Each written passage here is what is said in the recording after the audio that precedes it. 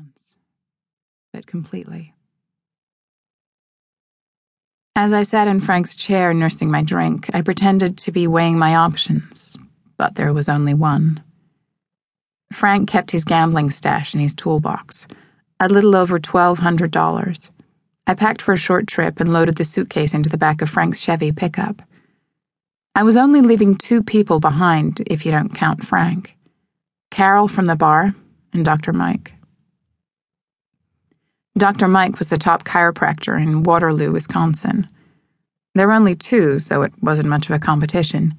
He'd taken over the practice 3 years ago when Dr. Bill retired. Ever since the accident, my back hasn't been right. Dr. Bill used to fix me up once or twice a month. I saw Dr. Mike more frequently. The first time he put his hands on me, I felt an electric jolt, like I had woken up for the first time in years.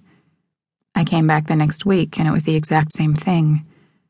I came back the week after that. I missed a week, and Dr. Mike dropped by the bar to see how I was doing.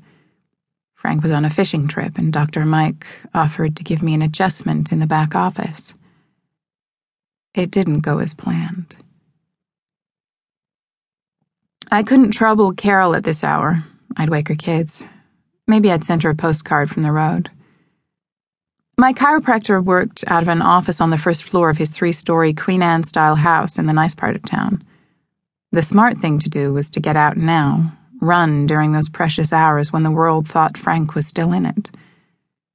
But I had few real connections to this world, and Dr. Mike was one of them. I drove Frank's Chevy truck to Dr. Mike's house and took the key from under the rock. I unlocked the door and entered his bedroom.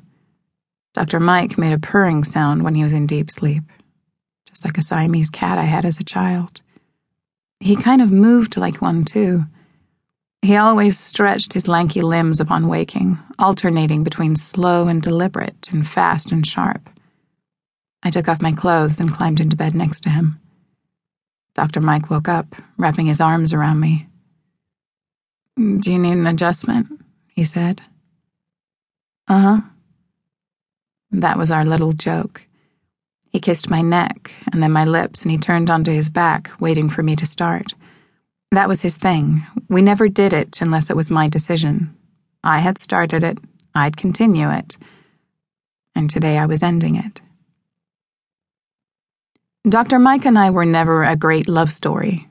He was the place I went to when I wanted to forget. When I was with Dr. Mike, I forgot about Frank. I forgot about running from the law. I forgot about who I used to be. When we were done, Mike was massaging the kinks out of my back and trying to straighten out my spine. "You're completely out of alignment. Did something happen? Did you do something you shouldn't have?" "Probably," I said. Dr. Mike turned me over on my back and said, "Something's changed. It's about time, isn't it?" I'd felt like a speck of dust frozen in an ice cube for far too long. I should have done something about this life I had, long before dead Frank made me do something. I looked at the clock. It was just past midnight. Time to leave. I got dressed quickly. Dr. Mike studied me with a professional regard.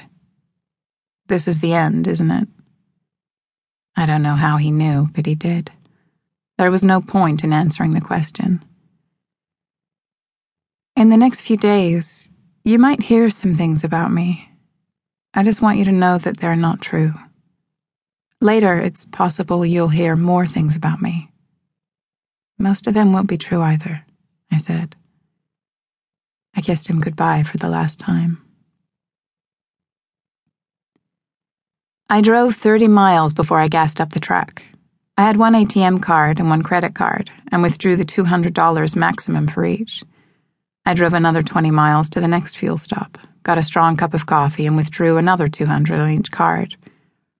Frank had always been stingy with our money. I had one credit card and a small bank account, and neither provided sufficient funds to set you up if you decided to take an extended vacation. I made one more stop at a Quick Mart, got another $400, and dropped the cards in the dumpster out back. I had $2,400 and a Chevy truck that I'd have to lose before long.